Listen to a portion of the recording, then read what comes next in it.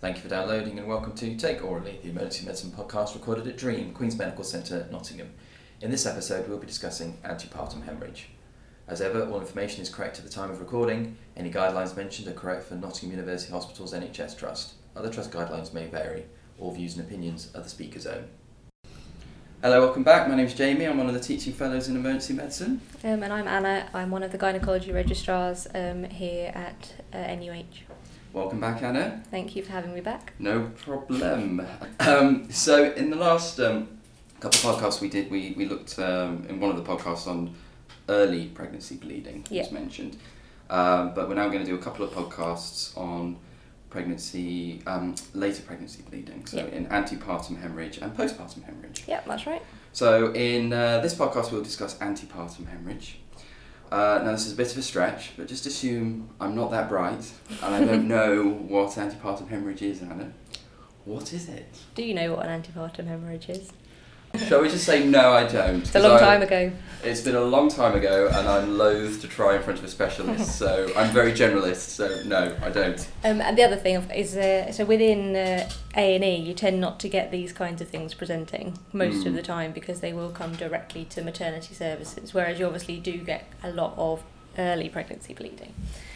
So what is an antepartum hemorrhage? So by definition, it is any bleeding from the genital tract after 24 weeks of completed gestation.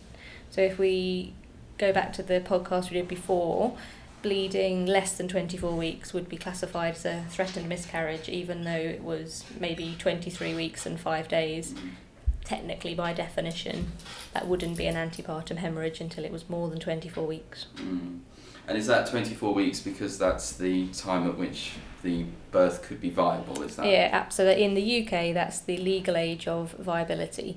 But obviously, as neonatal services and intensive care improves, there are babies that are born at 23 plus weeks that do survive. But at the moment, the legal limit of viability is 24 weeks. Okay. And are there different types of antepartum hemorrhage? The way we categorise them? So we can categorise it essentially by the volume. So as I said before, the definition is any bleeding from the genital tract, but actually that could be a bit of spot bleeding, for example, that is literally just one spot and then goes, or it could be a massive thousands of mils post antepartum hemorrhage. So we classify it into spotting, which is even difficult to quantify, minor, which would be less than 50 mils, major, which is then anything up to about 1,000 mils, and severe or massive would be more than 1,000 mils. How easy is it to categorise? Is it accurate to do that? As a clinician? It is difficult because we know that our estimates of blood loss, if we were just to observe the sheets and the patient, for example, are not very good. So as time's gone on, we're measuring more. So any bleeding that is noted either on sanitary towels or bed sheets, on Inco sheets, we'll tend to take them off and weigh them now. So provided that they're not contaminated with amniotic fluid or other bodily fluids that will add to the weight, you then minus off the weight of the sheet and the Inco pad, and you get more of an accurate idea of how much blood loss there's been. But obviously in real life clinical scenario, if you can tell if someone's bleeding a lot and you're not going to take the sheets away and wait until they've been weighed in that situation before you start, if you've got somebody who's actively hemorrhaging and in shock in front of you. Then clearly then it doesn't matter so much, but you probably would, for documentation purposes, get someone to go away and weigh the sheets so we could be certain about how much blood she's lost. Is it difficult if you're taking a history from a lady if you've not got, because if I was bleeding, I'd be like, I'm bleeding loads, because when it's your blood, it always seems a lot. Is it difficult when you're taking a history if you haven't got anything, an objective evidence? I think when you're taking a history, you may not know, because you're absolutely right. Women will say that any amount of bleeding for a woman in pregnancy is clearly concerning, and so they will say that it's lots of blood, and then when you look, you may not, as a professional, be that concerned. But examination in that sense then becomes quite important to actually have an idea in your own mind what's going on. Cool. So obviously, like you said, it's concerning for any pregnant lady coming in with bleeding. Why is it important for us to recognise antepartum hemorrhaging? So there can be, so if we take the complications that can result as from antepartum hemorrhage, then there's two patients to think about in this case. So there's the maternal complications, which obviously if someone's losing significant amounts of blood, then they can become anemic, hypovolemic shock, etc., and that all needs to be treated. There's also the fetal complications to think about. So when we think about the causes of antepartum hemorrhage, some of those can lead to fetal compromise, and if they're not dealt with relatively quickly, might lead to fetal demise if the bleeding is significant. And so it's important to to think about, and may need to be managed pretty quickly in that case. That kind of brings us on to, I suppose, what the causes are, because... Yeah, I was going to say, are there any risk factors or causes for antepartum bleeding? So the big ones that we think about that relate specifically to pregnancy are placenta previa, which is where the placenta is implanted in the lower part of the uterus so that it's overlying the internal os, which means that the patient's much more likely to have bleeding. There's also something called placental abruption, which is where the placenta separates from the uterus, and that very often causes bleeding. And then there are some other rarer causes as well, but if we just take those two kind of first, they are the classical things that we think about because their presentations are both bleeding, but then otherwise the symptoms that the patient might present with could be quite different, and that might help you differentiate between the two. You might also be able to look in the notes of the patient, for example, and have a look and see at her scan. Around 20 weeks, all women have a detailed scan where they look at the health of the baby, and they also check the placenta for its position. So you might be able to know just from looking in the patient's handheld notes if her placenta is indeed low-lying and a placenta previa. But there are other classical and differentiating things. So pain is really important to ask about in a history because that helps differentiate. Classically, in placenta previa bleeding, you don't have any pain, whereas in placental abruption bleeding, women will often complain of abdominal or back pain. The health of the baby is important to inquire about, so asking about fetal movements. So in placenta previa bleeding, the baby's unlikely to be affected by that unless the bleeding is massive. And so the baby's normally moving quite fine. Whereas in placental abruption, because the placenta's separated away, the baby will be affected quite quickly. And so the mother may complain of reduced or absent fetal movements in that case.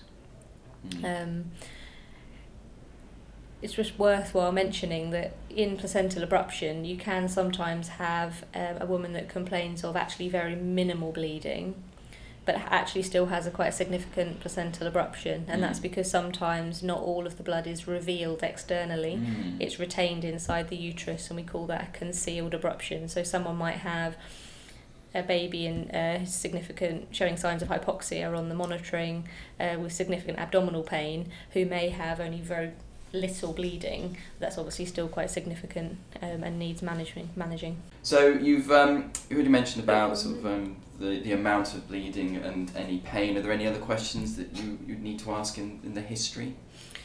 So there are other causes of antepartum hemorrhage other than ones that specifically relate to the pregnancy. The ones that we need to make sure we inquire about are ones that are related to bleeding from the lower genital tract itself, as in bleeding from the cervix particularly. So it's important to ask if the bleeding started spontaneously or if it was provoked. So normally by that we mean, was it provoked by sexual intercourse, for example? We'd call that post-coital bleeding.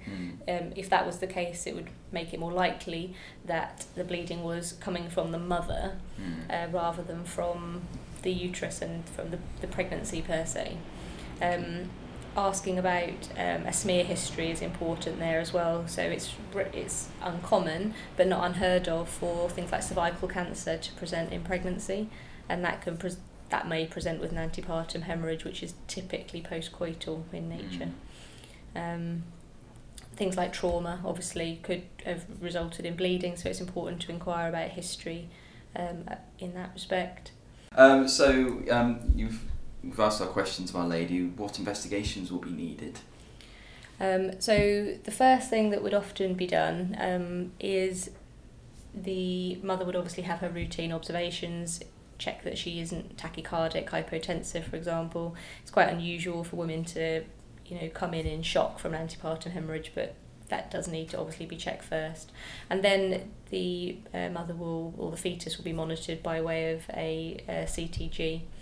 And while that's running, we'll probably get we'll be examining the mother, examine her abdomen, examine her vaginally, see how much bleeding there is.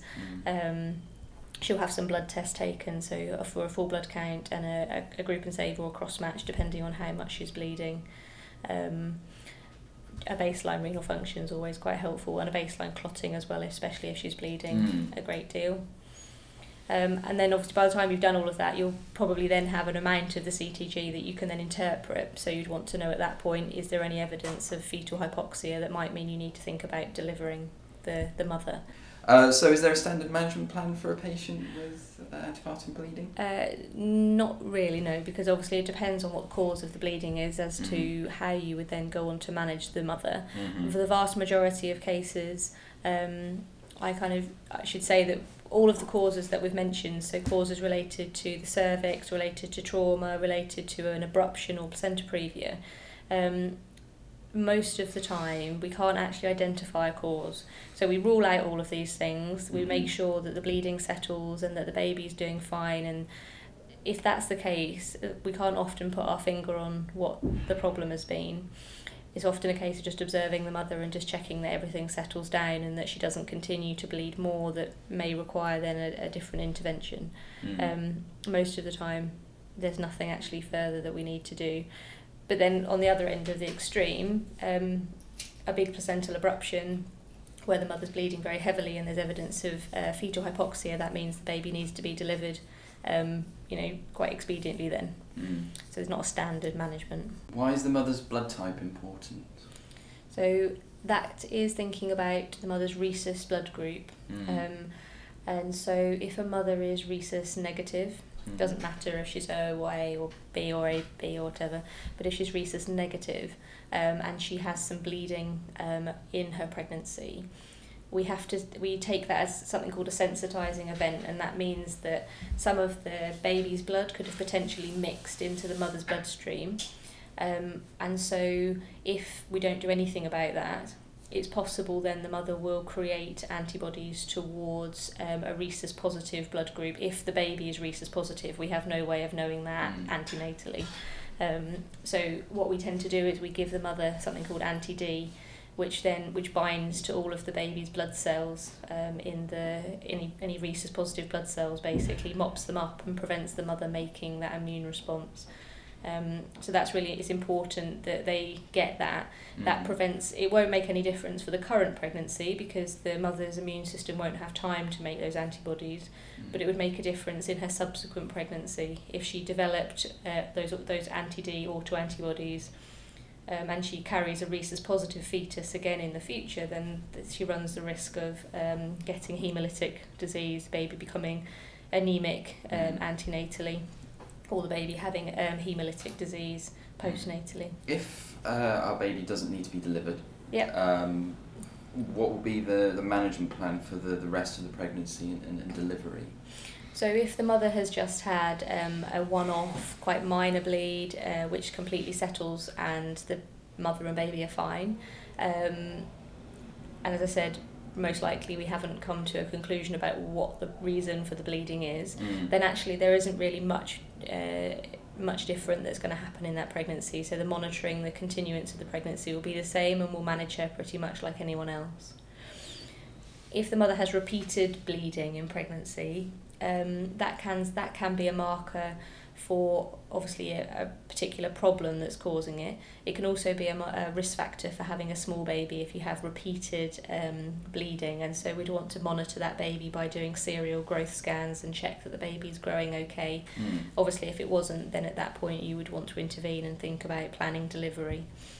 But it depends how many weeks pregnant the mother is, because you wouldn't do that very early, but you might do that if the mother was 40 weeks, for example. And obviously then, again, the extreme end, there may not be a continuing pregnancy if you need to plan delivery. So if you do need to deliver the baby, there's evidence the baby is, there's been a big abruption, for example, then that pregnancy you would deliver the baby, basically. Right, then, thank you, Anna. I think that's antepartum hemorrhage done. And so thank you so much for coming. And we'll see you in the next podcast for postpartum hemorrhage. Thank you. Thank you. That was the Take Orally Antepartum Hemorrhage podcast. You can find us on Facebook and Twitter, where we'll put up links to any guidelines mentioned, and you can contact us to suggest topics you'd like to see covered in future episodes.